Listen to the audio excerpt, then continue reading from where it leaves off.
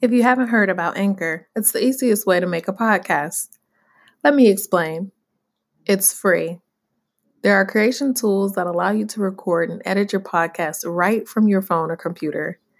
Anchor will distribute your podcast for you so it can be heard on Spotify, Apple Podcasts, and many more. You can make money from your podcast with no minimum listenership. So it's everything you need to make a podcast in one place. Download the free Anchor app or go to anchor.fm to get started.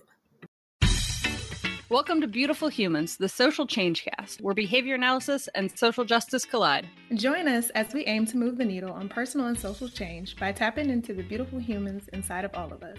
Follow us on Spotify, Apple, or whatever medium you prefer to make sure you never miss an episode. You can find us on Instagram at Beautiful Humans Change and on Facebook at Beautiful Humans, the Social Change Cast.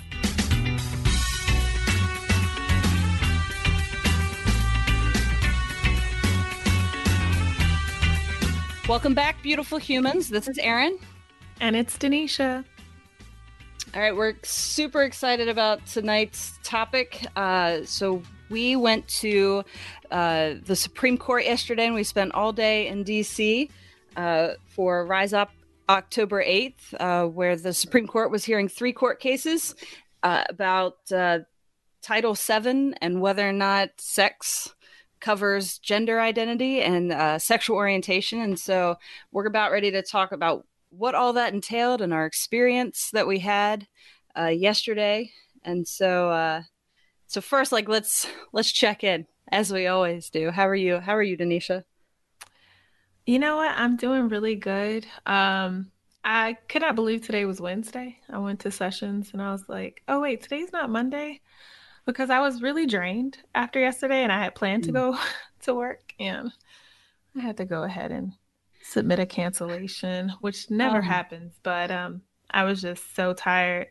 But other than that, I'm doing really good. This past weekend, I was able to sit down with a few of my fellow Black behavior analysts in Maryland. We went apple picking. That's so cool. In Maryland. All right. No, obviously not Baltimore, right? Well, they have a farm in Baltimore, but we actually went to Gaithersburg, Maryland, because they were having some heritage festival, which we never saw the festival. It was just regular apple picking, but that's the reason why we chose that one. But yeah, they have a few on Baltimore side as well. That's cool. That's cool. I grew up in Winchester, Virginia, where they have the Apple Blossom Festival, and we celebrate the apples every year. It's like this big apple area. So yeah, I know all about apple picking. So good time. It was actually my first time. Yeah. Really? All right. Cool. Never did it, but I had a great time. Had some hard cider at the end of the day. Made my troubles worth it. Nice. That's awesome. Yeah, that's perfect. But how are you? How are you doing on this Wednesday? It is Wednesday. I had the exact same experience. I didn't realize today was the middle of the week. I don't know if it's because yesterday we were in DC, and so it kind of felt like a weekend. But I don't know. Exhausted is how I feel. Let's just say that. And didn't realize how draining. I don't know if it's a protest, a rally. How would you define that? A protest? Because that's what it.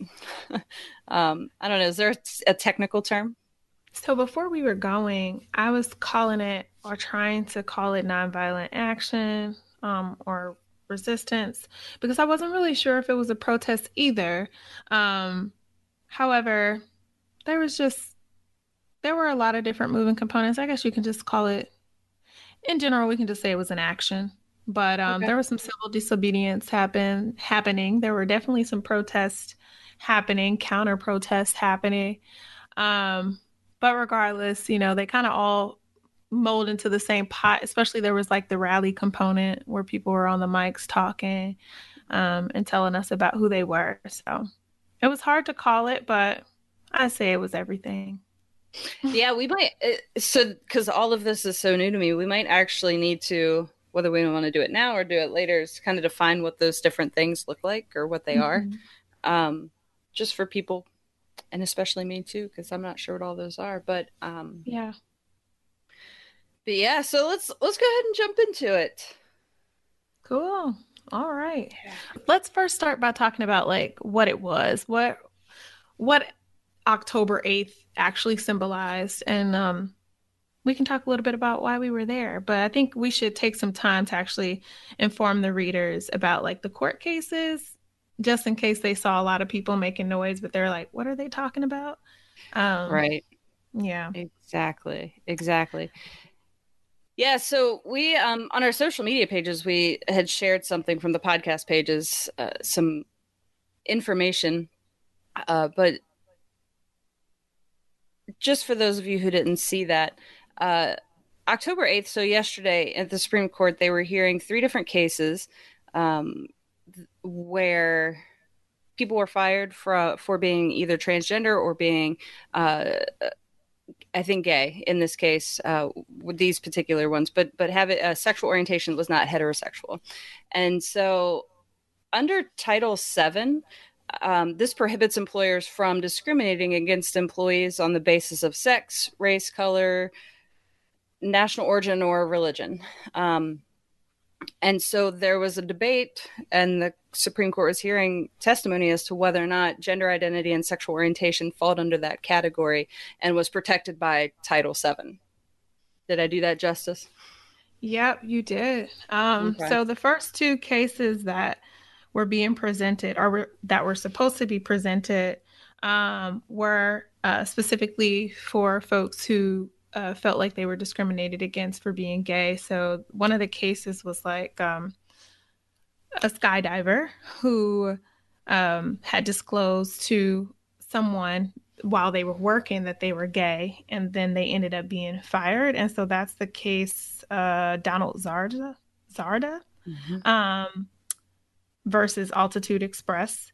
And he was fired because of his sexual orientation. The other one was Bostock versus Clayton County, Georgia, where he filed because he had joined a softball team that was a gay league and felt like he was fired because of his sexual orientation as well. The third one is the case, folks might have heard about it, with Amy Stevens.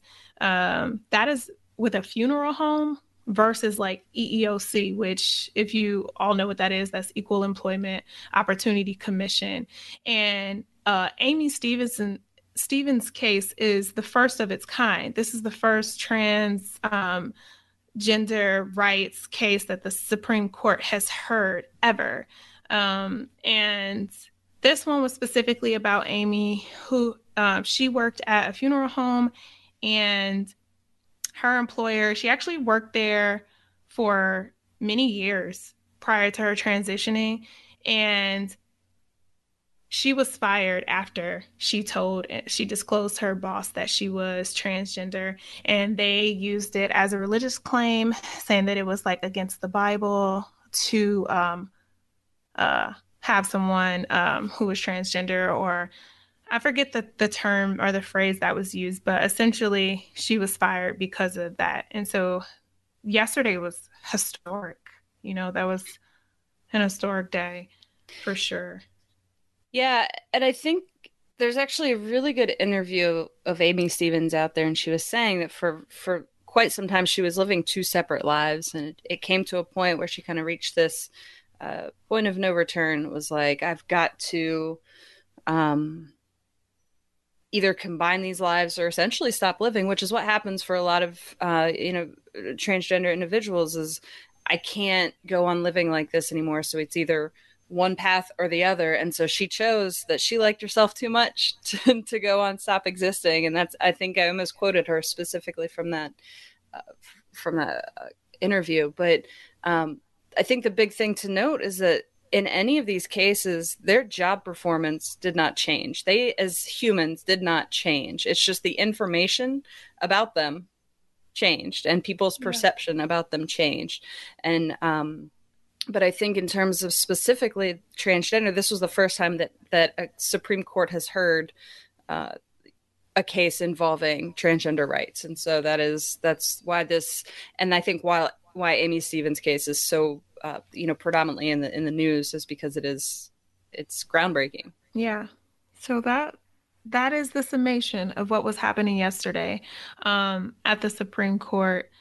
And naturally, if you hear about the Supreme Court actually making arguments for or against an entire group of folks, there's some fear that happens. I remember, I think it was late August when I heard about this court case or the hearings, and initially was just like, what the heck, right? Um, Immediate, like, this is BS. Mm-hmm. And what is going on? And I didn't hear about the action actually though until you said something about it, because I was just waiting, like, so what are we gonna do? Unfortunately, there have been things that have been done by the administration that folks we can, show our disdain to, but there hasn't been specific tangible things that we could do about it. And so it was just good, I guess, to know that we could at least show up in some way, even though obviously, unfortunately, at the end of the day, the Supreme Court justices, they make the ruling. And I was talking to Chase yesterday, and we can get into that later. But I'm a cynic, unfortunately, and skeptical sometimes about things, and I really hope that the justices lean to the right side of history as opposed to leading with hate. Or Yes. so Yes. yeah. Yeah. Yeah, we can talk about what we kind of experienced there. Because it was hard. A lot of that was tough. But I think the reason that we decided to go, because it's a big deal. You have to take off work.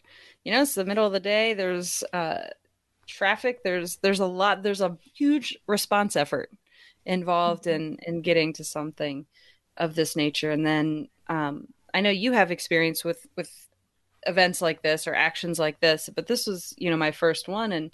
And we talk a lot on the show about committed action and what are you going to do to take steps to being whether it's an accomplice or a change agent or whatever it is what are those steps that you're going to take. And this just seemed for me like this very natural opportunity to I lived close by and we both kind of do close enough to get there. But it's for me it was that resistance piece. I don't think that I've ever truly really been a part of until now. And so and honestly I don't know how comfortable I would have been have not had like you to be able to walk me through so many things. I mean, I remember just meeting up with you there and I was like, so what is this going to look like when they do this and this or something? And you just said this might be how it looks. They might in terms of like civil disobedience and things. So, but I think being able to go, like being able to lean on you and ask you questions was really beneficial. So it's like, okay, I hope to be that for somebody down the road. Yeah, you will. You want to talk a little bit about your preparation? Like, I know that obviously, when we talked about it, and I had actually made a post on our page to try to get people who were going to be participating for the first time as well, to prepare them a little bit for little small things that they could do. I think that people might get prepared in their own ways. I know for me, I have to always get mentally ready because those spaces are very draining for me. You don't feel the drain.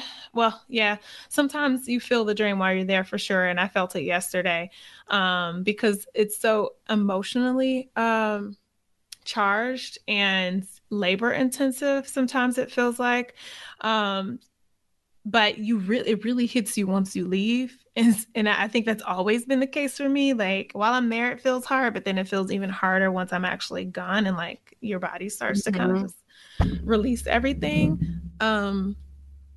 So for me, I have to get mentally ready. I have to, do a little bit practicing of like mindfulness, staying still, trying to like summon in some of my ancestral power, and just be prepared to stand up for what I believe is right. And that's part of my preparation. I was telling you, Aaron, before when you were asking me things like, what should I bring? And I was like, you know what? I normally pack really light. I don't take food. I don't ever eat the day of any action. And it is so funny because when you asked about the food thing, I was like, what do you need food for? But I decided to pack food because you asked about it and I still didn't eat. I'm coming from a parent of many kids, and you always have snacks. Like it's just natural now that I just wherever I go, there's you always bring too much food. In fact, I traveled again today, and I had the rest of my snacks with me on the plane, so it was great. But I like how you said you. What did you say? Your ancestors. Say that again. Your ancestral. Is that what you said? Yeah, I try to summon some of my ancestral power. Power. Perfect. Because what I found myself doing was going back and watching uh, a documentary about the Stonewall Uprising, Mm-hmm. and so I don't know if I was like, I don't know if I could call it ancestral power, but I when I was taking notes for this, I wrote down, I was like, oh, where is it? I was contacting like the history, like when you listen to the lawyer from the ACLU, Chase Strange, you talking, he's talking about standing on the shoulders of giants, um, and I was like, oh, that's like there were people before us that did this, and we're the reason that we're here now, and it's so kind of contacting that, and whether you call it power, which is kind of cool. I like that. It felt like kind of getting amped up, and you're like, yes, like this is my role. I can do this in whatever form it takes tomorrow or whenever. Yeah. But definitely it was the Compton's Corner. Like there's a YouTube documentary that's on YouTube. Mm-hmm. Gosh, did I say that right? I didn't say that Cooper's right. Donuts. No, it's Compton's Oh, Cafeteria or something like that oh, in San Compton's Francisco. Cafeteria, yeah, and Thank Cooper's you. Donut was also Yes. in Cali. Yeah, Yes. I get those. I Yeah. always say like Cooper's Cafeteria, but yeah, you're right. It's Compton Cafeteria and Cooper's Donut. There's lots Yeah, to see. I get it. yeah. Backstory, do you want those are all uprisings in the LGBTQIA movement that in those are the like documented as, some of the first. I think that Cooper's Donuts, that cafeteria is documented to be the very first one. We often Hmm. talk about Stonewall, but Yeah. Cooper's Donut Yeah. came before it, and that was a uprising where people actually fought back against the police, and Hmm. it was a really big uprising. So history for you, and if you don't know what those three things are, some committed action for you would be to look it up and do some Check it out. reading. We're going to say it again. So we have Compton's Cafeteria, Cooper's Donut, and Stonewall. And Yep. we actually just celebrated the life of Matthew Shepard a Hmm. little while ago. If you follow our page, then you probably saw the picture that was put up on our stories. Um, so, yeah, continue, Yeah. Aaron. You were talking about summoning No. your ancestral power with Stonewall. But it's interesting that you brought that up because that's what I found myself starting to do is like I've never I've kind of floated by on my privilege or just kind of not used the voice that I have, and so like this turning point now, and making sure I do that. It's so I love how you said that summoning, but that's what it is. You get pumped up, you get ready to go. But I think you talk about it being emotionally draining. I wasn't quite sure how emotionally draining it would be, and so you had asked me the day before to put a video about like leading up to it, and I realized like how anxious I was because I couldn't bring myself to do it. Like I couldn't find Mm-hmm. the words, I couldn't process what I was feeling or what I was thinking. Um, and so it was like, all right, in that moment, like right now, I think I just have to like focus on maintaining whatever I can maintain right now to get me to tomorrow. Because it was very nerve wracking. Like I wasn't sure what to expect. Mm-hmm. Yeah, I know you had texted me and you were saying that you were feeling a little anxious and not knowing how it was going to go. And I will say this, I know that you were feeling anxious about a few specific things, especially like, there are huge crowds that gather normally. Thankfully, there was a huge crowd, but we had a lot of space. There was a lot of space. That was perfect. There was so as you consider, I mean, obviously that's not women's march size or like these bigger marches that you see, but as far as like a collective of people in front of the Supreme Court, I think that was a pretty good size group of people. But you're right. They were all kind of packed up front, and but you could step back, you could walk away if you needed to. So that was very, very helpful. Yeah, that's a good thing. There was not a march that happened, which is good Right. because if the march would have happened, what tends to happen are people like we get really close because you don't want the line to drag back. So that might have been a little bit more, Got intense it. in terms of spacing. But yeah, that was a good. It was a large crowd, but there was enough space, and that was pretty cool. And I was glad that you were able to make it through the day with that type of crowd yesterday. Definitely, definitely. Yeah. And there were a lot of there were many familiar faces. So that was, and when I say many, I mean like a handful. That's all I really, but it just familiar faces, people that are there. Um, that can like somebody held my backpack. It was great. You know, Yeah. just like little things that you wouldn't think, if you were there kind of going solo, that would be different. So Yeah. So what were your like general thoughts of how yesterday went? With that this was being your first interesting. action and everything. Sorry. No, so it was interesting when we showed up and we were kind of standing there because I didn't know what to expect. I didn't know what was going to happen. Um, I remember having the thought, I was like, is this what we're gonna do? Like something like this doesn't feel like something has to shift. I know when I see videos or have watched like live feeds, there's more than just this, and people were kind of standing around and chanting at first. Um, and and I think it was just taking everything in. First of all, walking up, and you pointed out, like verbally and said it out loud, that like the words on the Supreme Courthouse read equal rights under law. And we both kind of just looked at each other and we're like, that doesn't seem fitting.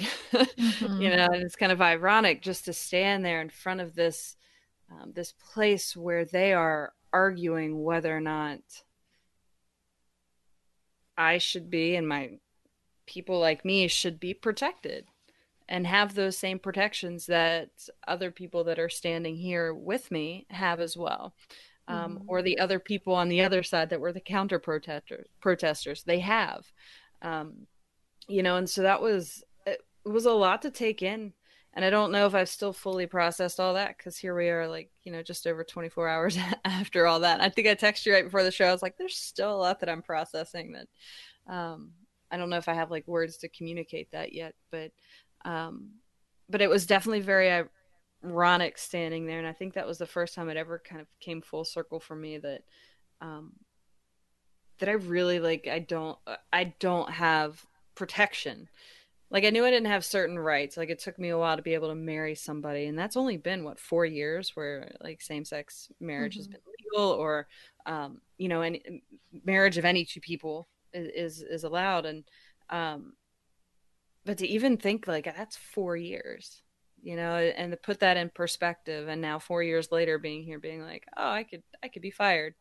They're arguing if I have protections, if I have the same. So it was just a lot to wrap my head around. um Yeah. yeah, and then two, I know we were standing on the one side and I was hearing that there were counter protesters, and I didn't even realize all the pink signs over there. I didn't pay attention to what they said. Did you recognize what Me. it was? No, I saw the pink signs and I thought they were part of us at first. And then I think at some point I actually like read it and then it said Mhm. sex, not gender. And I was like, I don't understand. Like, are they? And I was just really confused. Like, what is that supposed to mean? Are they here with us? And like, how does that fit? And I didn't know. that those were counter protesters. And I think one of the things that caught me off guard were how close they were. I've never been to a protest where counter protesters were actually that close. Like they were we were all together in the same space. Normally they're across the street. Like that's how I'm used to it. Like they're in their own space and they're doing their own thing. You don't have to interact with them. You see them, you don't have to hear anything of what they're saying. Women's March, like if we were in the middle of the street, they were on the sides. I've never had to come into such close proximity with counter protesters like that. And so I was taken aback by that. And it definitely confused me initially when I saw the signs. All I saw was pink, and I'm like, okay, pink, and then sex, not gender. What the? So yeah. Do you think that was by design? That they were so close. Or did that, because they had microphones, they had amps, they had everything set up where they had their own speakers. How does that usually work? Just logistics sake, are there people out there like organizing and saying, okay, you go over here and you go over here, or do people just go and set up in separate spaces on their own? You know what? Normally, so a lot of the actions that I've been used to organizing were in New York. And because it's New York, you have to have legal stuff taken care of. You have to, there are certain places that you could protest freely, but like if other places, if you need something that's going to be on the street, like you have to make sure that your permits and stuff are in order. And actually, a permit might not be the right word, but yeah, you essentially like a permit. You have to make sure that's in order. And so maybe that's why I've never been near counter protesters, because that's not going to get signed off on. And so I don't know how DC worked. Obviously, we were not part of the organizing team. But to see that, and maybe because normally the type of protests in New York that I've been part of have been like really like emotionally latent, and folks, when they start to think about like, oh, the country is pulled by two sides and it's in race relations, maybe they don't want us close for a reason because they're afraid, and so they make sure the counter protesters are over there. I'm not sure, but to me it just wasn't, well, I mean, I felt like that should never have happened. You're talking about a group of folks who are already coming in here probably feeling really fearful, really sad, already traumatized that their rights are up for grabs and or for discussion. And then you have to stand next to people who are literally misgendering folks on purpose, who are trying to find people to talk to and tell them why they disagree with who they are. And that made me feel like really disgusted. And I don't know whose idea was that. I don't know if DC is a place where you can just set up shop and they let you do whatever, and that could definitely probably have been the case. And maybe there's nothing that the police could have done about it, even though to me I feel like the police could have said, go to the other side of the street, you don't have to be this close. But that's just me. Right. Yeah. Okay, that helps. I mean, we could easily find that out too. Yeah. But, Google search. Right, exactly. Committed action. I'm going to find that out. But just so the pink signs, and we can explain what all that, or at least our impressions of that were. But so we eventually kind of migrated over there. I said, I want to see what all of this is about. I want to see. It was more just an observation. I wanted to see. Who they were, what they were saying. And when we got over there, it was very clear that they were not a part of our our side, so to speak. And so that is when a lot of the, like you were saying, hurt and like being re-traumatized and all of that really started to show up. Listening to, I think the hardest part for me was listening to the younger kids get up and give speeches that were just like these severe undertones of hate for other people. And that was really, I think, the hardest part, because it's like if there's anything that gives me hope about this country, it's the kids and the youth. and how a lot of them have just like really taken to, like, I went to Pride this year, where I live, and the amount of youth that were there and just so happy and open, was it gave me a lot of hope. And then to go there and see this, it was just like, crap, like there is another side to that, and it was kind of just in your face. But like you were saying, there were people going around and instigating from their side, and I don't necessarily know that we were going around. And I don't know. We can talk about behaviors we saw specific, and how to address that from a behavioral perspective. But that was really hard, is to go and to see people who have no interest in hearing your experience, but just want to tell you what they think and what they feel, and that you're wrong. And I know from reading some of the transcripts and hearing some of the the videos from the reports that were happening in the courtroom, is that that's what was essentially being said, was some of the justices were talking about trans people like they weren't human. And so knowing that that's happening, but then to see just the love and joy that came from people, was it's just so many mixed emotions. I think that's what I'm trying to say, is there was just so many mixed emotions about the whole thing.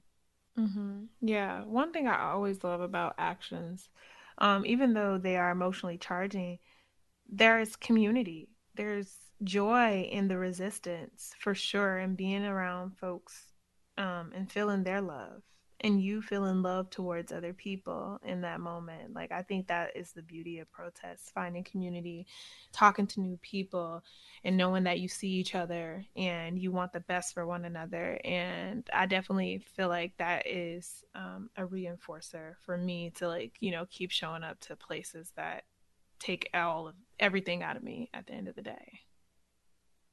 Yes, definitely. Like the watching the acts of civil disobedience at the end, and I mean, I got some good pictures from that, and just seeing everybody like link arms at the end, and then not like do that, but do like a kick line, and it's funny, like in the Stonewall Uprising documentary, they were talking about how drag queens were doing, like right in front of police, were doing kick lines, and I was like, I wonder if they know that happened, and they're kind of like paying homage to their ancestors, so to speak, as far as like, I wonder if they knew that happened, and they just like replicated this all over. It's not that they were engaging in a riot, but just kind of pulling history to the forefront, and whether they knew it or not, that happened. And that was really really powerful thing to witness, and smiles on their faces, and people cheering, and the chants and singing, and you said community, and that is what I overall left with, was this sense of like, I feel like I just witnessed something really important, whether it makes a difference or not. I just witnessed something that changed me, at least. You were part of something that changed. You were I part of know. it. You know what I mean? I wasn't. Yes. Like, so there are folks who come and they engage in, and I was talking to you about that. Like, there are going to be people that specifically come, and they know that they're getting arrested. They plan for that, but you're still part of that action. Like, Right. you still are part of that history. You're still part of the day. So on October 8th, when folks gathered in front of the Supreme Court, you're part of that history, no matter if you got arrested or not. So there was a video that I saw, and it was a news, and it was like, the news headline read, over a dozen people got arrested, and I was like, try over like 100, because I'm pretty sure, but then somebody's video was on the opposite side of the street that we were on, and I watched it pan, and I paused it, and I was like, oh, we're right there, you and I were on this side, and I was like, oh, that's so cool. So, and I imagine that had the streets not been lined with people that were also chanting and cheering and singing, that would not have been as powerful, So I appreciate you saying that. no problem. So let's talk a little bit about like behavioral principles, because I'll say one thing, Erin, and I've said it on the podcast before. Like, I've done the social justice stuff for so long, and for me, merging two worlds together, has been something that I'm trying to do, but it's not anything that came natural. So while we were at the protest, the action or whatever, Erin, you were like, well, what's the function? And I was like, okay, Erin, you're right. What is the function? But my mind was not thinking about behavioral function during this protest. So I do want us to talk a little bit about behavioral principles that were present because Erin, you were thinking the entire time.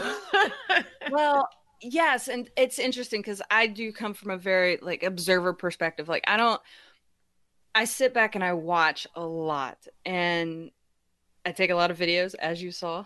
Mm-hmm. Commented on how much phone like space my phone must have.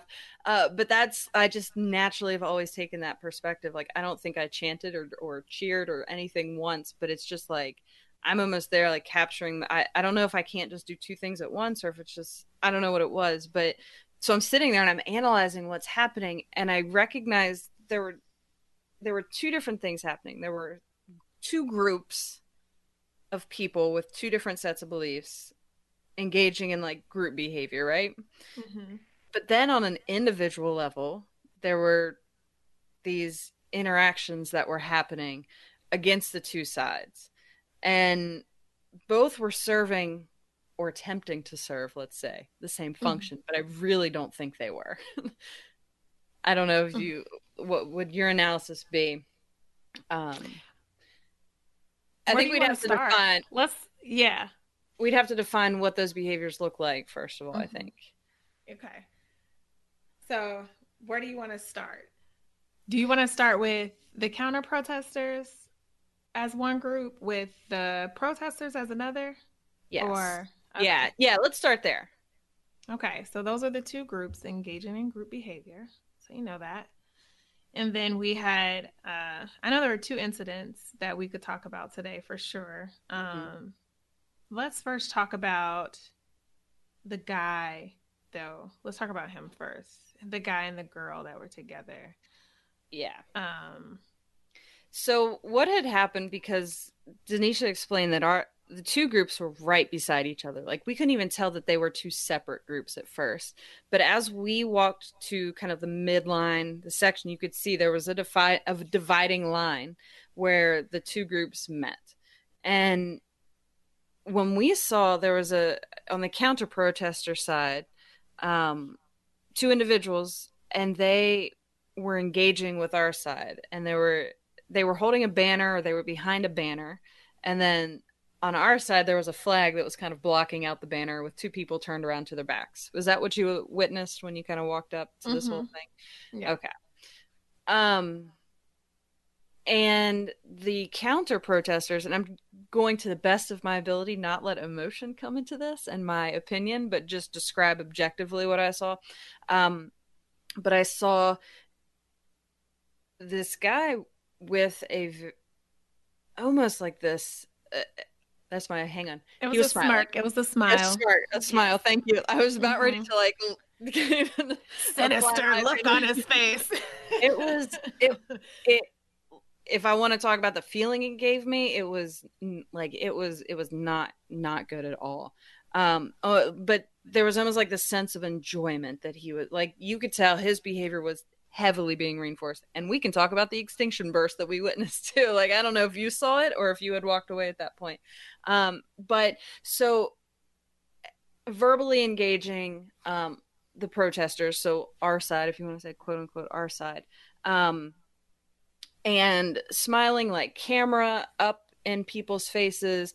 Anytime we would make like a chant or something like that, he would come back and intentionally misgender, or so one of the chants was trans women are women, essentially saying that we belong in the same space as women, and that gender is self-selected, and and then he would come back and say trans women are dudes, and so that was intentionally hurtful, intentionally, with a smile on his face, yelling back alongside another individual who's doing the exact same thing. And so because we are being threatened, that's reinforcing for him. But then on our side, we have people that are also verbally engaging as well. And now these people are locked in like these individual interactions and engagements. Yeah. So Yes. that's what happened.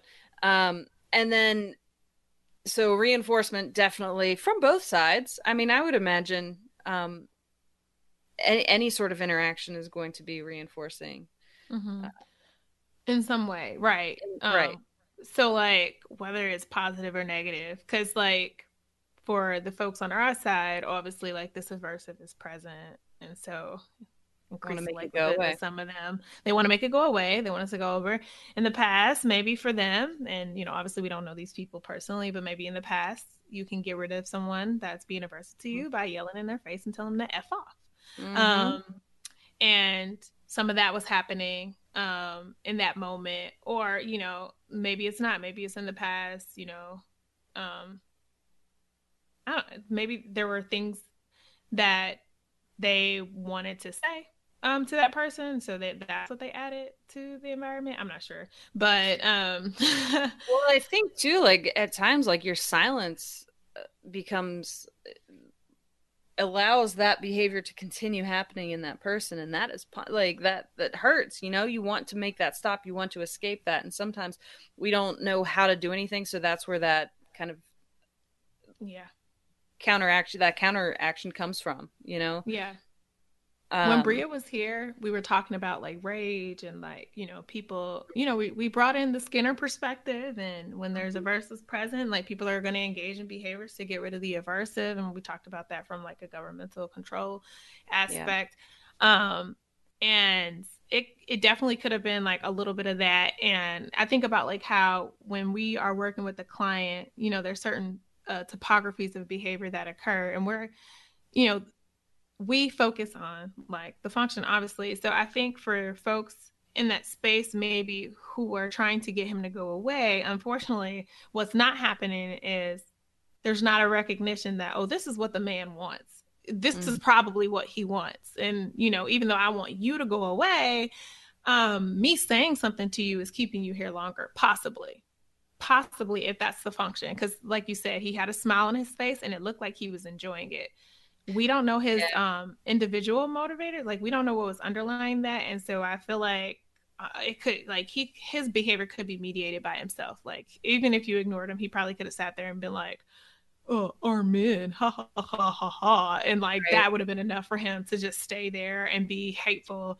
And to me, that's me talking as a person, obviously. And I say it all the time, like,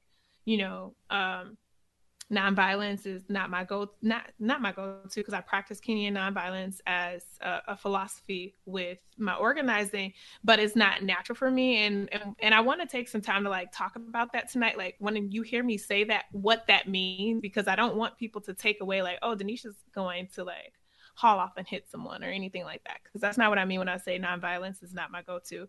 When I say nonviolence is not my natural go-to, it just means like we say, you confront the forces of evil, not the people doing evil, right? And so when I see people like that, I'm just like, oh, it's really hard for me to perspective take, because in that moment, I'm like, I don't understand how people could be so hateful. So I'm looking at them as that person. And yes, I do have like an overarching view on things because I always look at the system, but I'm still looking at those people like, what the heck is wrong with them? And so that is what I mean when I say that I'm not naturally nonviolent, because I see those people as, creating suffering for other individuals. And it's really hard for me to be compassionate towards people like that. And that is not what Kenyan nonviolence is about. They're about establishing a community and having courageous conversations with folks. And I'd be like, I'm not talking to nobody. So I just want to give some context to that, because you will, I've said it a few times on the show already. So I just want to make sure to clear that up. And I definitely said it at the march, at the action yesterday too. Yeah.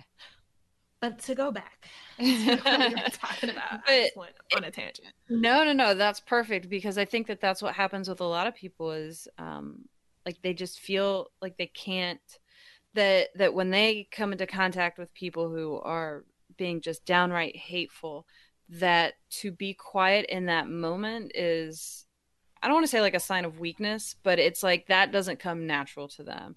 And that by being silent in that moment, they're allowing that to be okay. And that's not always necessarily the case. I completely get it. But what had happened with this guy was, I think everybody kind of the protesters like calmed down. They raised the flag up to block him out. Mm-hmm. And so then his phone came up over top, and then he's down underneath trying to instigate. And so we talk about extinction bursts. And when you put people in extinction, you stop giving them what they want. Then they start engaging in all this behavioral variability to get back that reinforcement that they're trying to get. And so I watched that happen with that. And then the other people that we can talk about too, that continued. There was two people that kind of went from pod of people to instigate with them. And the second, like, they would get shut down from one group, they would go to another one, and then they would go to the next one, and then they would go to the next one to like preach their hate, so to speak, or you know. So why don't you do you briefly describe that? Yeah, I'll describe the second one. All right, so we have these two women. For context, I do feel like it's necessary to give context to who they are. Did you felt like that was an important Definitely descriptor? Okay. So we have two women from England. They were or Britain. They were both British. Two lesbian women that were there, and they were counter protesters on a day that we are discussing LGBTQ rights. They are there. The lesbian piece is important because that was part of their argument. So yes, and so I felt that correct. I just felt like it was ironic that two of the cases that we're talking about actually has something to do with sexual orientation, and one of the cases has something to do with transgender rights. And to me personally, before I get into the objective part of things, it just seems really odd for people to be, at like you rather not have rights because you have so much to say or against a particular group that's part of your community, because at the end of the day, they're hearing all of these cases together. That should say something. My caveat next. So these two women were walking around to groups of people, and they were saying, whatever their issue was with transgender people. And there was a young boy that was, going back and forth with them initially. And, they were exchanging words. And so then these people, at this point, I walked there, because we were right there anyway.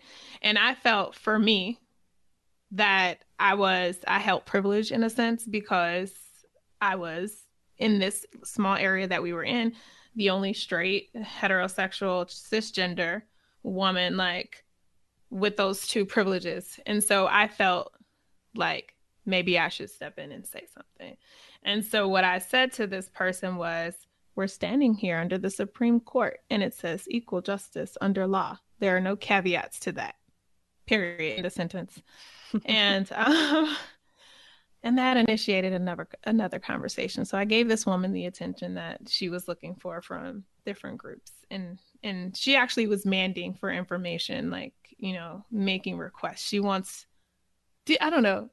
Do you feel like she was mandating for information? Like she wanted to know more information? No, maybe not. I had so this is one of my other, I have a hard time processing auditory stimuli. I could not hear a word she was saying. So okay. I had to come back and talk to you all.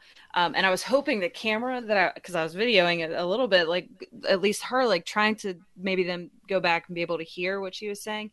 But the one thing I did not hear her asking for any information. That doesn't mean that she did. Yeah. All right. So I do take that back because I don't feel like she was demanding for information. I'll get to the point where there was a demand for information and that's the one that, ticked me off. But so she's saying this piece of information. She's not getting, I guess, the response that she's looking for, which is for people to come to her side of things, for us to listen and say that we agree with what she's saying. And I'll get to say why I felt like that's what she was looking for. We saw some behavioral variability. She kept switching her statements. She started in one spot and then moved to, well, let's talk about what's next, and And I actually don't want to repeat some of the stuff she said for our listeners, because it was there are like some I don't want to say stereotypical, but if you ever have an argument about sexuality or gender or anything with an LGBTQ, there's always these leaps that people will make to the next assumption that is the next argument. And it's like, well, if we have to say that this okay, well, then this next thing is going to be okay. And it's just this outrageous leap that people always make. And if you know anything, yeah, it's not worth repeating, but it's like, it's this outrageous, and it makes the people that you're talking about, that you're arguing for, it makes them seem, it is the most demeaning argument that you could make. And I don't know if they make that to be that hurtful or what, but it's like, when that came out, I was like, I'm done. Like, I know at that point, there's no conversation you're going to be able to have. So I had that same thought process. Like, and at this point, I actually didn't say anything past that there are no caveats. She stood there, she was talking for the entire time. And, Kristen said a few things as well. And I'm just standing there at this point. Then the other woman, who is also a woman of color, but she's not a Black person outwardly. I'm not sure where she's from, but she turns to me in particular. And I felt like this was obviously intentional, because this whole time we're having conversations, they're speaking about the community, but never once, Aaron, and correct me if I'm wrong, did they turn to you specifically and say, you, blah, blah, blah, you this. Well, this person turns to me and says, well, then, can they be? And like, so I'll say it on the show. I don't know if I need to, but like, I was the only person of color in our group. I was the only Black person. And so this person intentionally sought that out, I felt like, and literally was like, hey, you Black girl, then if you believe in transgender rights, can they, the people you're with, can they be Black? And I mean, I initially was like, are you kidding me? Are you? Right. I was offended, because as another person of color, like, you already know what's up. And you did that intentionally. And I felt like, what was that about? You didn't feel the need to like single-handedly point to anyone else in this group, but you did that to me. And so, and just like them being a person of color and knowing what that's like, and obviously they're from Britain, so maybe they don't know what that's like, but being a person of color up in this country, there are a lot of Black and brown kids who grow up with internal hatred for their own skin, and, obviously us not having the same rights. And for you to say something like that it was demeaning. And it was like, you tried that on purpose. And at that moment, I felt like you, obviously, my humanity was less seen, right? Because you felt like you could bring that amount of intensive like labor on me in that moment. So I initially was like, obviously reacted, and I was like, wow, I am done. Like, at first I was like, I am so offended that you as a person of color, but then eventually I was like, stop talking. Don't say anything else to me. I have nothing else to say to you.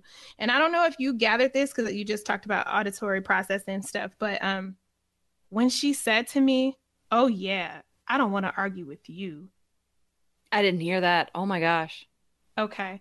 So to me, I felt like she was saying, oh yeah, I don't want to argue with this Black woman because she's going to get violent, or she's going to hit me, or something. Like, like for me, it was like a filling in the blank, because there was already some like, obviously you have like, there's some extra stuff going on here. And the way that she said it, I was just like, okay, I'm done. I'm really done. Yeah, I didn't see that at all. I saw you talking to the other lady about the color of your skin, something like that. And like, I think you said something like, you can't change that. I don't remember what did you say? She said, so what is race? Because she piggybacked off her partner. So basically, if you're saying that they can't become Black, then so what is race? And I'm like, come on now. Race is a social construct. We know that. However, you know good and well that you do not create melanin in your skin. You cannot be Black. And I said, there's no amount of spray tan that will make you Black. Period. And Yeah, but that was it after her. No, after she said it, and then the other woman was saying, because I think what they were trying to draw the connection that gender and race are social constructs. So blah blah blah. Um, we don't have an argument here, and I'm like, and you're not going to get me to come to hear your side of things by trying to even espouse that type of argument. So I definitely shut down in that moment. Yeah. And it's hard because, again, you were saying like you're not nonviolent by nature, and it's not that violence is aggression, like physical aggression or anything like that, but like in that, like I could see when you're saying nonviolence is like having compassion for somebody else, how in that moment it feels impossible, and I would imagine that takes a lot of practice. Superhuman self-control that I don't have. Right. And I will admit that. Well, I I am think not superhuman. right. Well, it's being honest. I mean, gosh, I mean, it's I don't know. Yeah, I kind of just stood back. I had a really hard time hearing what was happening. Um yeah, and I know you and Kristen were both saying things and you were doing more listening, and at some point they said something about I don't even know if I want to, like, if we want to talk about their specific arguments, but it just, regardless, it just didn't make any sense. And they were saying that like transgender rights don't like we're separate people, so to speak. Like we are not, um, like trans women or trans men are not men or women. They are transgender, which is a whole separate subset, which is then not covered under whatever Title VII is protecting. That was what I kind of took away from their argument. That's a great You know, synopsis. That was their yeah. argument. Okay. Okay. Yeah. After talking to you all, like that's what I was kind of gathering, and then it made connection with the signs that said sex, not gender, and then all the speeches that they were kind of that the counter protesters were saying. One was linking to Title IX with female sports, and this high school kid standing up saying, "I don't want some boy standing over top of me that's knocked me down on a soccer field." And I can't, that like that's one of the things I'm still trying to process, I think, because that was the hardest part for me, was to hear this kid standing up there saying all of those things and intentionally misgendering. I think that's fine. Like I get the whole, if you want to argue sports and um trans people in sport, that's, but when you start to intentionally hate somebody with the speech that you're using and the language you're using, that it takes it to a whole other level. And yeah, it was, like you said, very emotionally charged situation for sure. So those were kind of the individual behaviors, but that's what we saw was like the and you even talk like with the language, the extinction burst, like they didn't want you to leave that conversation. So their extinction burst was jumping to these outrageous arguments. Yeah. To intentionally hurt and to demean, to keep you there, to be like, oh my gosh, I can't believe you just said that, and then to continue arguing. That was my take on that. Yeah, it was a good take on that. I think, and like I said, typically, like they get no attention from me, or like, and I don't know if I've seen individuals and like intentionally like going at protests that I've been in. Like obviously, like most of the group sticks with the group, and there could always be like individuals who might go over and engage counter protesters, but I've never actually been in their space in that way, because I'm not, and that's just me personally. Like I don't even feel the need to have a conversation, even with the work that like I do. I don't have conversation with people that are intentionally hateful. Like I have conversations with people who have, are apathetic, Right. or are complicit in a way where maybe they haven't recognized their privileges. That's a different place to be Yes. in for me, and that's something that I can handle a little bit more emotionally. But to have a conversation with someone who specifically wants to see the demise of other people, I can't take that on. And I think that's the point where I stood back and I was like, what is the point of engaging individually?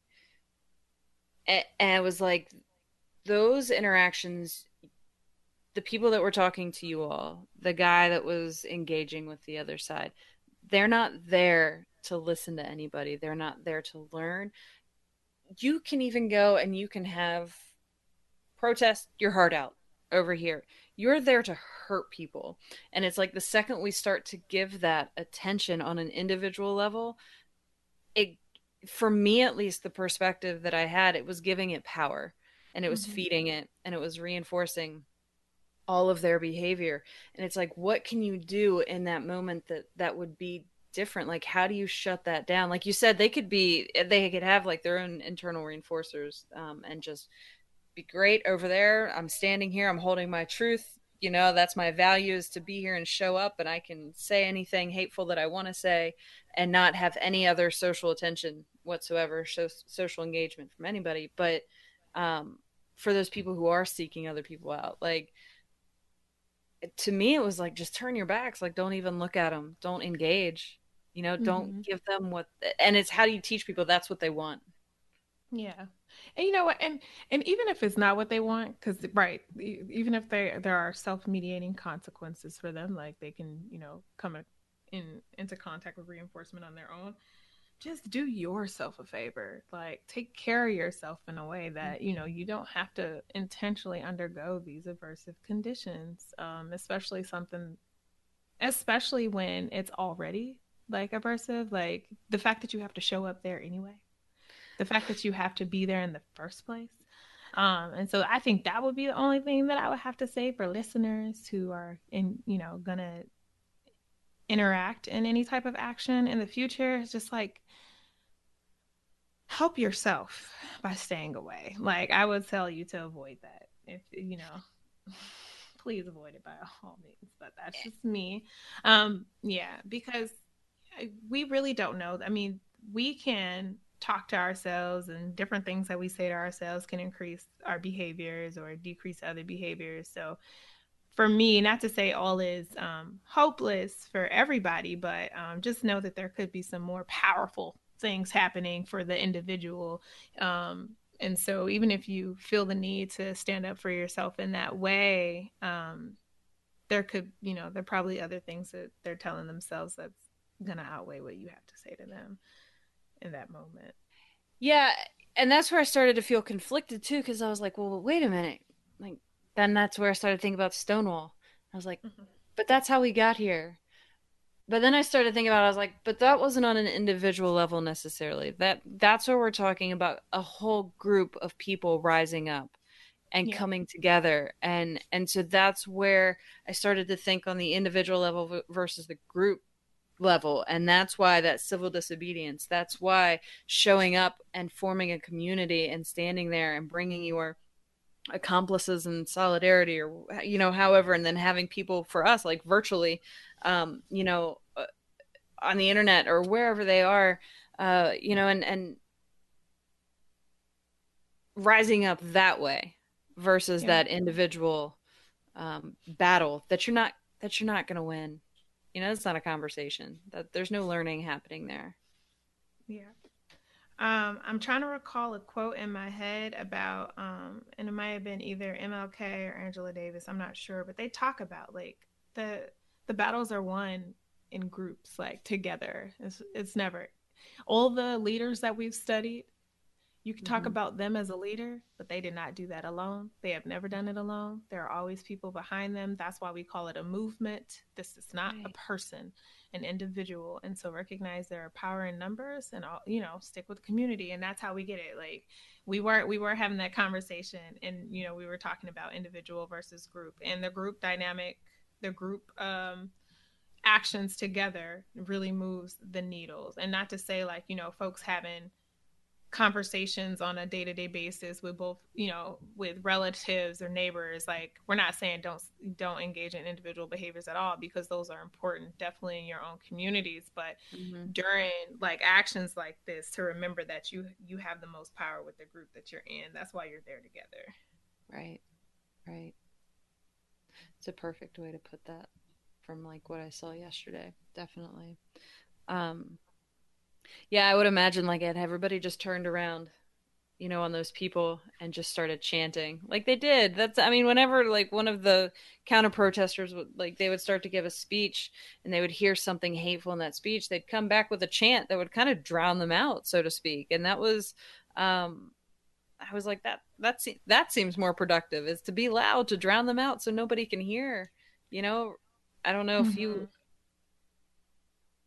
agree with that in a sense, or if that's even possible all the time, but it's like, make your voice louder than theirs. I think that's why I've never like really even had a situation with counter protests. We're always louder than them. Like we see them, but like they can't outpower us. And people who decided to like cover flags and they were stepping over to put their signs up and block their signs and stuff like that, those were that was intentional. But definitely we as a group could just drown them out. And I was asking the question earlier, and I looked it up while we were sitting here about DC and their permits for the Supreme Court.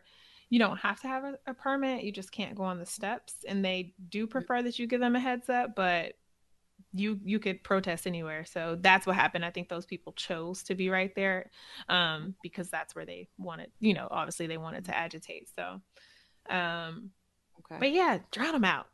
We can do that as a group. There's going to be more of us than there is of them, probably definitely everywhere you go. So there were creative ones too. Like because they had, the counter protesters had their pink signs, and there were a couple kids that were running around with homemade stickers that said trans rights or human rights. And they would just, as sly as possible, just reach up and like put it on their sign and then just like just disappear out of nowhere, and they would have no idea that their sign had just been transformed into something. I was like, that is so clever, and it's not hateful. I mean, whether you want to say you're getting into somebody's personal, whatever that looks like, but I was like, that's a creative way to not engage in some like negative interaction. And I don't know, it was really I don't know, it was good. It was perfect timing that I saw that happen. It was right after you all had kind of engaged those two ladies, and that was,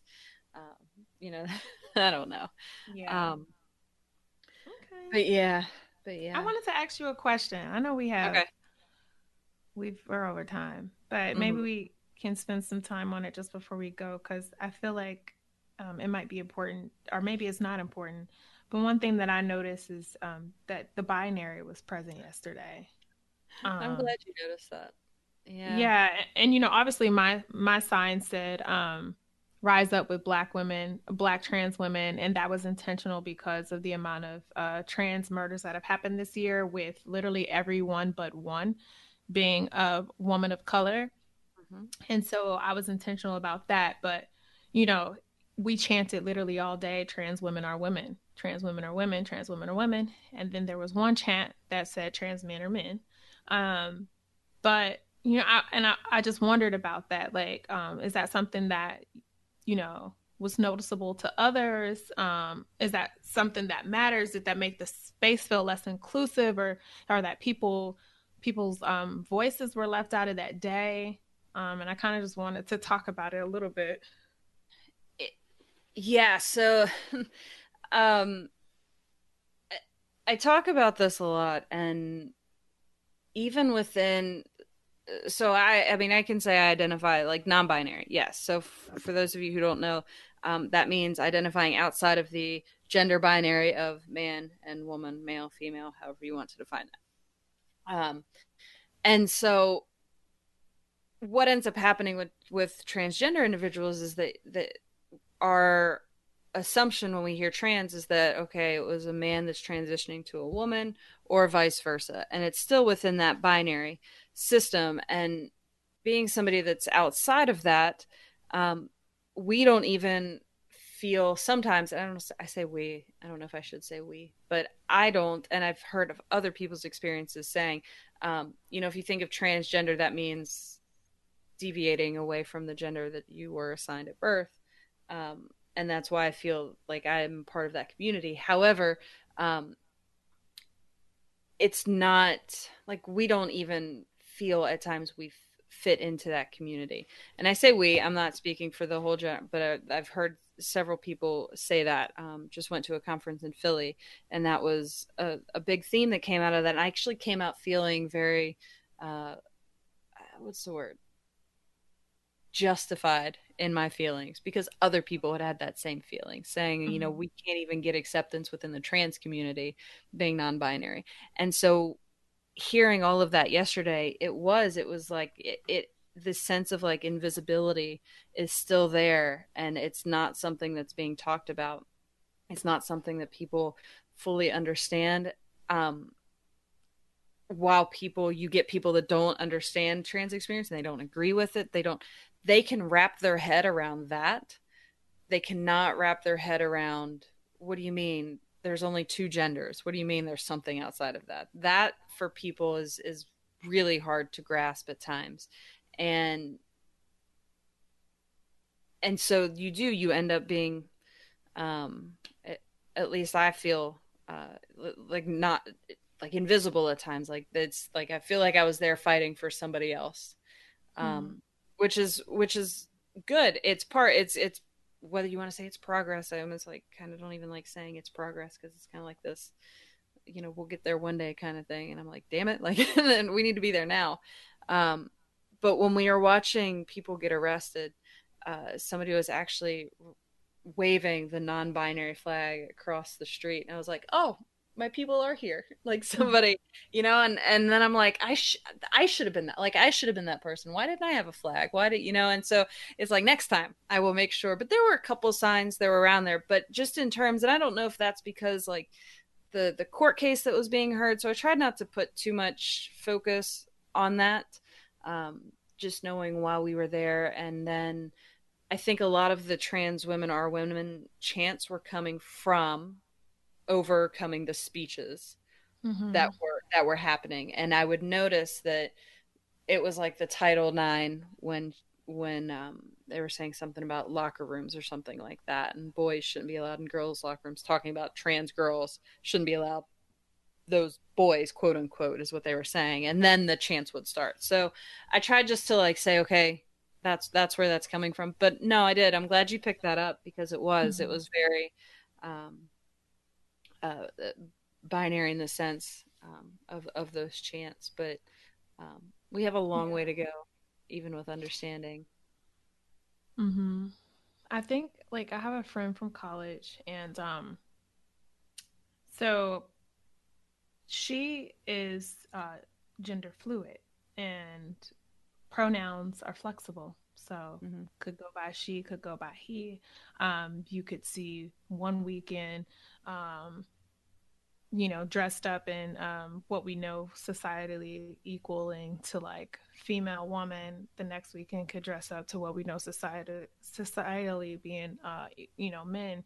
And so, I think about it from the perspective of um even incorporating those voices, right? Like the fluidity of it all. And I don't know if there's, obviously to me that kind of seems like, I've talked to if you ever like sat in on a workshop of mine, like border groups and stuff, because obviously there could be some privilege over like other folks that are like non-binary even within the community, because you have the flexibility to decide, not decide, but like her words are, you know for them it's like no preference, and they find themselves going back and forth between, but that's been who I've known since college. So yeah, I'm thinking about that, and thinking about all the perspectives that we have even yet to really even tap into in terms of the community. So um yeah.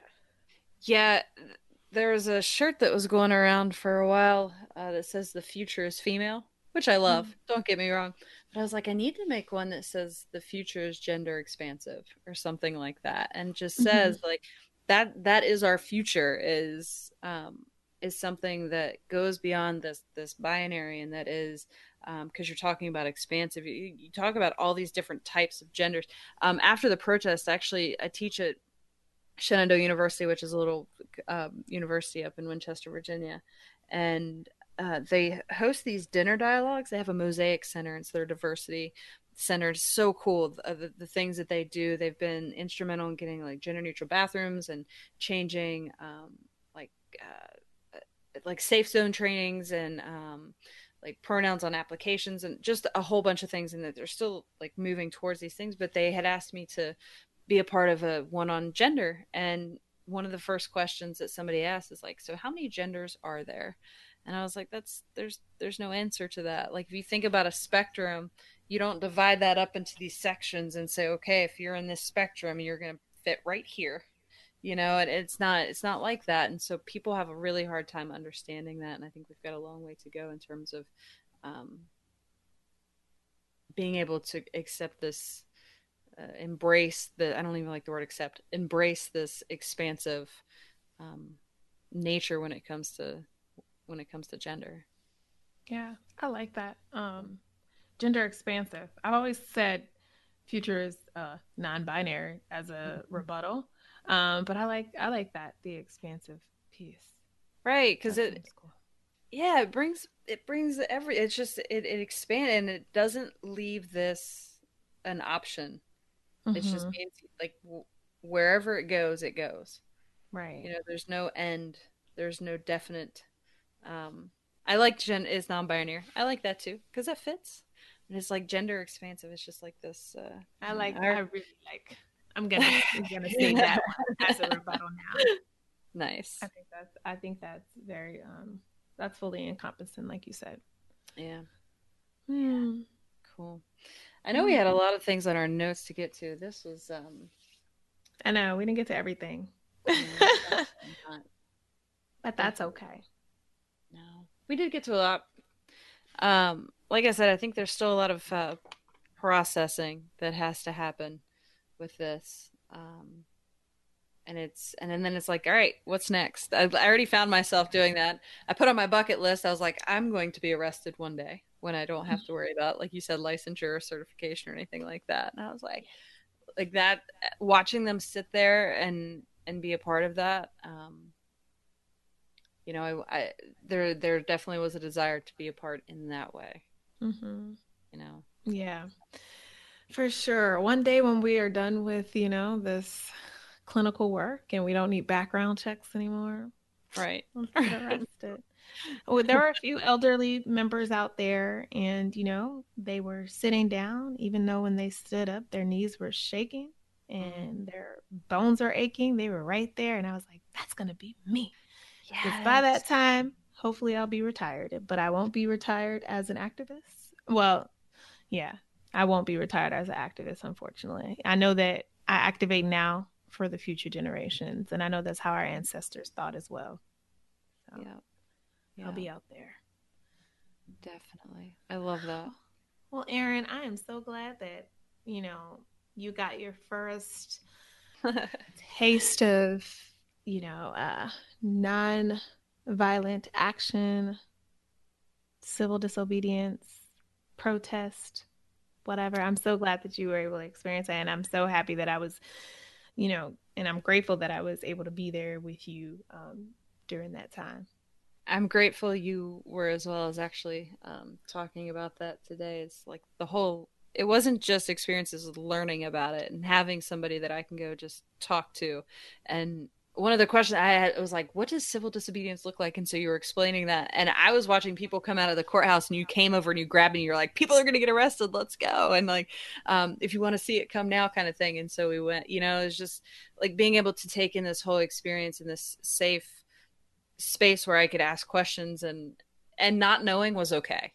I think was really cool. So Yeah. I appreciate you.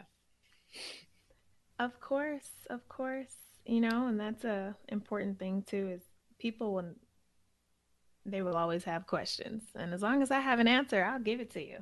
Yeah. And if I don't have the answer, I'll try to find it by Googling Right. or talking to some of my other justice friends who might have the answer. And so that's one thing we can do, is pay it forward to, other people. Because Erin, you're definitely probably going to get questions after this for folks who have never engaged before. And Sure. you're going to pay it forward. I already know. Awesome. I also wanted to say thank you to all of the people out there, because we had put social media things out there, Mm-hmm. like images, and so there were several people that had printed that off and hung it up in their places of work, where it was like, today I rise up with, and they could make it unique and individual. And whoever you were going to rise up with and support, whether it was the whole community or somebody specific or coworkers or whoever. So thank you all to all of you who shared posts, who shared information, news, who made this fight more visible.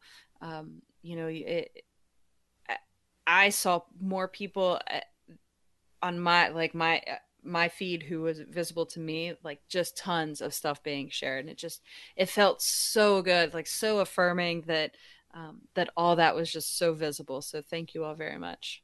Yeah, I want to shout out a few people. Matt Law, I think, is the first person that you got tagged to, right? Mm-hmm. Josh Kanye. Yeah. Or Josh Kane. Yeah, Josh Sorry. Kane. Nice, dude. That's awesome. Josh Kane. Oh my goodness. Amanda Wesson and Tyra Sellers. Also, I think Rogue ABA. I want to shout them out. Built-in behavior change. Mm-hmm. I want to shout out Kiyomi 365 for sharing our stuff, but then also let me just say on air, Kiyomi has been like #1 listener, I think. Mm-hmm. And it's been really heartwarming and affirming for me, and I know you too, Erin, to have somebody that's like intentionally reaching out to us every single show. It's just been like, thank you. You are pushing us to keep going, so shout out to you. But definitely everyone else who shared things, thank you so much for taking that time to rise up with us virtually and being supporters of the podcast. We need you, and we are appreciative and thankful and grateful. So is that the end of our show, Erin? We've done it. I think so. I need a nap. I need to go to sleep. Well, we just want to take this time and say thank you for listening to the show, Beautiful Humans. Join us for our next episode. Follow us on Facebook at Beautiful Humans Cast, or follow us on Instagram at Beautiful Humans Change. See you next time. See you later.